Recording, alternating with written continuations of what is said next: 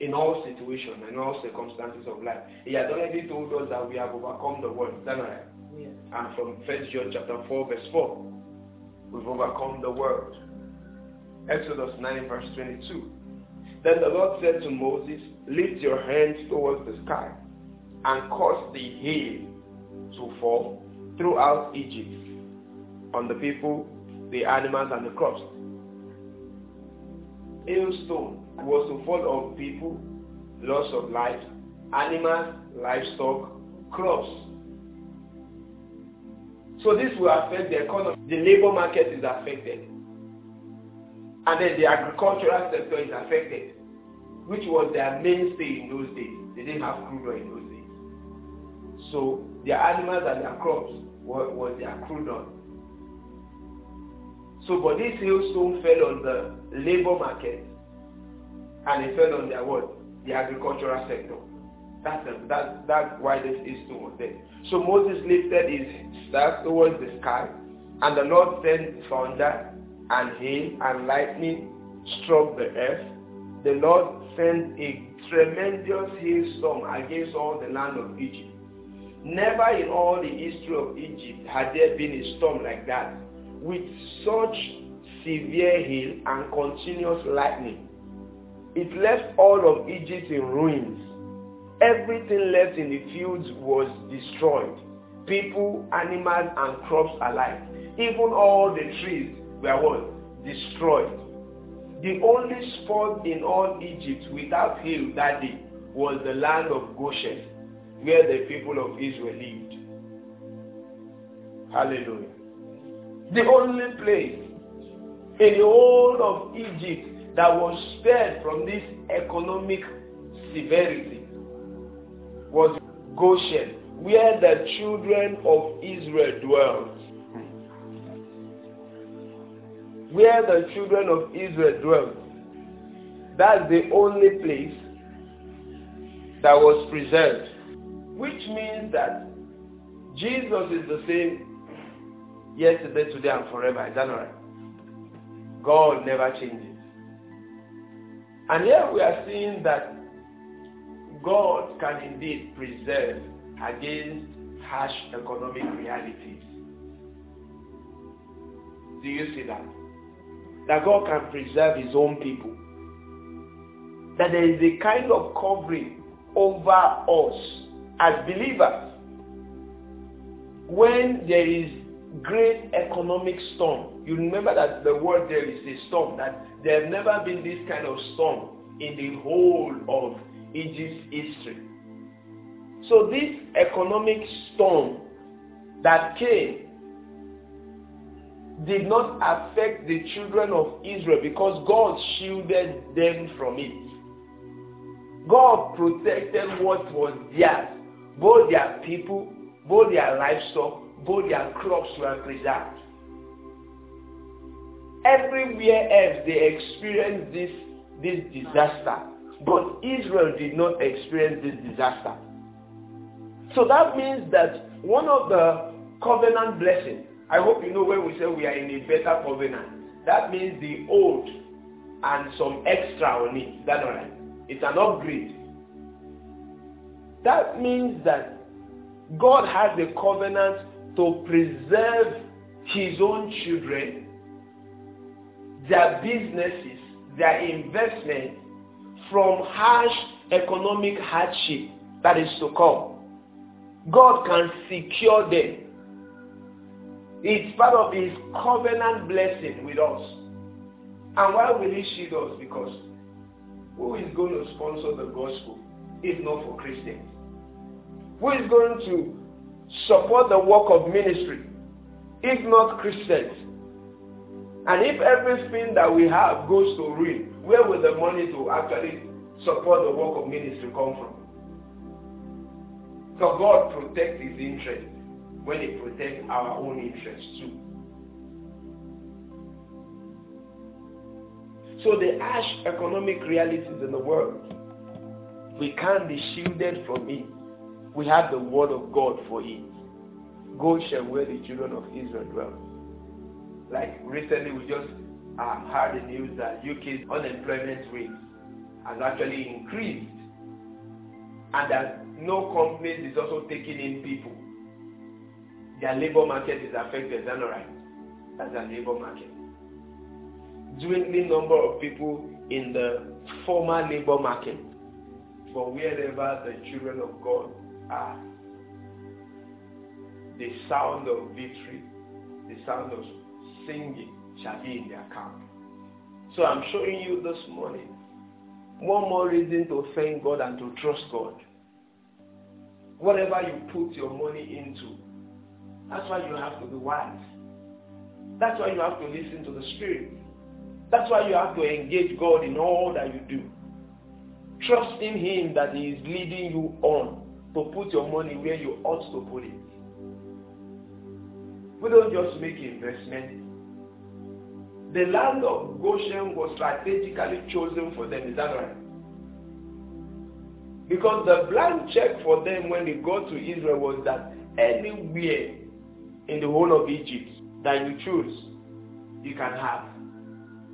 But Joseph insisted that he choose the land of God, the land of Goshen. These are the reasons why when Israel was leaving Egypt, they were so wealthy. Everything that belonged to them was preserved. Don't forget that the children of Israel were involved deeply in livestock. They farmed, they cultivated land, but they were majorly livestock farmers. Because when Pharaoh called them up, they said, "What's your occupation?" They said, "We are herders. We are livestock farmers." Are you listening this morning? Ignore the noise that is going on in the world. Focus on the scriptures. It is the wisdom of God for you. This morning, as you claim so many inheritance of God and say all things are mine, make sure that protection against harsh economic realities is declared as being yours. There is no losses in my finances, in my business. Whatever I put my money into, whatever I put my business, I receive the wisdom of God. I receive the understanding of God. I know when to invest, in what to invest, and when to collect my ROI from those investments. I am seasoned with the wisdom of God, with the knowledge of God. I know what is going to happen to the economy. I know when a sector is going to crash. I know when it's going to boom. By the help of the Spirit of God, I have discernment on where to be, how to go to the market. Oh, I have discernment. Use all these things are yours. When you turn your Bible to the New Testament, remember the story of the madman of the Gadarenes. Someone was rearing livestock close by. There were pigs there. And then the evil spirit that was in that man, we are saying that, please, let us go out. Let us go out. Give us permission that if we go out of this man, we might enter into the livestock that are close by. And the Lord gave them permission because of why? The life of a man is worth more than 3,000 or 2,000 pigs. Fine. Go out of the man. His soul is more precious. And the wind. And what happened? That spirit drove those pigs into the sea and drowned them. And drowned the entire livestock. That's a wicked spirit. About 2,000 pigs thereabouts. That's a huge loss in one day. So they thought that it was Jesus that was responsible for the loss. But who was actually responsible for it? That's the demon. Now I'm showing you how businesses can crumble, can be destroyed to the ground. There are spirits responsible for collapsing businesses. All they need to do is touch one or two things, and everything collapses right in the face of those business owners. When things crumble, it's not of God. It's not of God. Everything was driven to the ground in just one day, so that the people who were rearing the pig fled. They fled. I'm telling you that there's nothing like My business just crumbled. Many times because God's children are without understanding of the divinity of their identity. They do not understand that the just is supposed to live by faith and the provision that comes through it. So they are caught in what they are not supposed to be caught in. Sudden destruction. The Bible says that you shall hear of destruction. You shall hear it, but it will not come to you. With your ears you shall hear what's happening, ruins, but it shall not come to you. Who destroyed the business chain of Job? God or the devil? It's time to be wise. Doing business, it's time to be wise. Prayer is profitable for all things. As the Lord has told us what's going to happen in the next 5 years, I hope that part of your business strategy is also praying. Not just flimsy prayers over, Lord, bring customers. But deliberate, intentional prayer that opens your eyes to the next boom in your business sector. That opens your eyes to the opportunities that are available in your own sector. That positions you for the next wave of market opportunities and profitability. I am shielded from harsh economic realities. I have the word of God for it. I am protected divinely from economic depression. I stay above the storm in all areas of my life. I am covered and protected by angelic ministration. My business is protected for the propagation of the gospel. More money flows to my business in the name of Jesus. My capital is preserved. My profit is preserved. My returns on investment are preserved. Because I am a kingdom agent. And my resources are sacred as offerings to the Lord for his work in the name of Jesus. Hallelujah. Praise God. Let that be your reflection.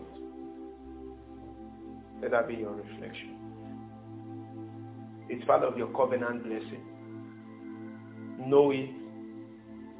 Walk in the knowledge of it. Declare it. It's well with you. Good morning, church. Thank you for listening to today's podcast. We'll be back tomorrow with more from Divine Ministries. You can download more messages from our Telegram channel via the link t.me/TVM Media. For inquiries and partnerships, please send a mail to cwineministry77@gmail.com or call 0708-440-7947. Thank you and God bless you.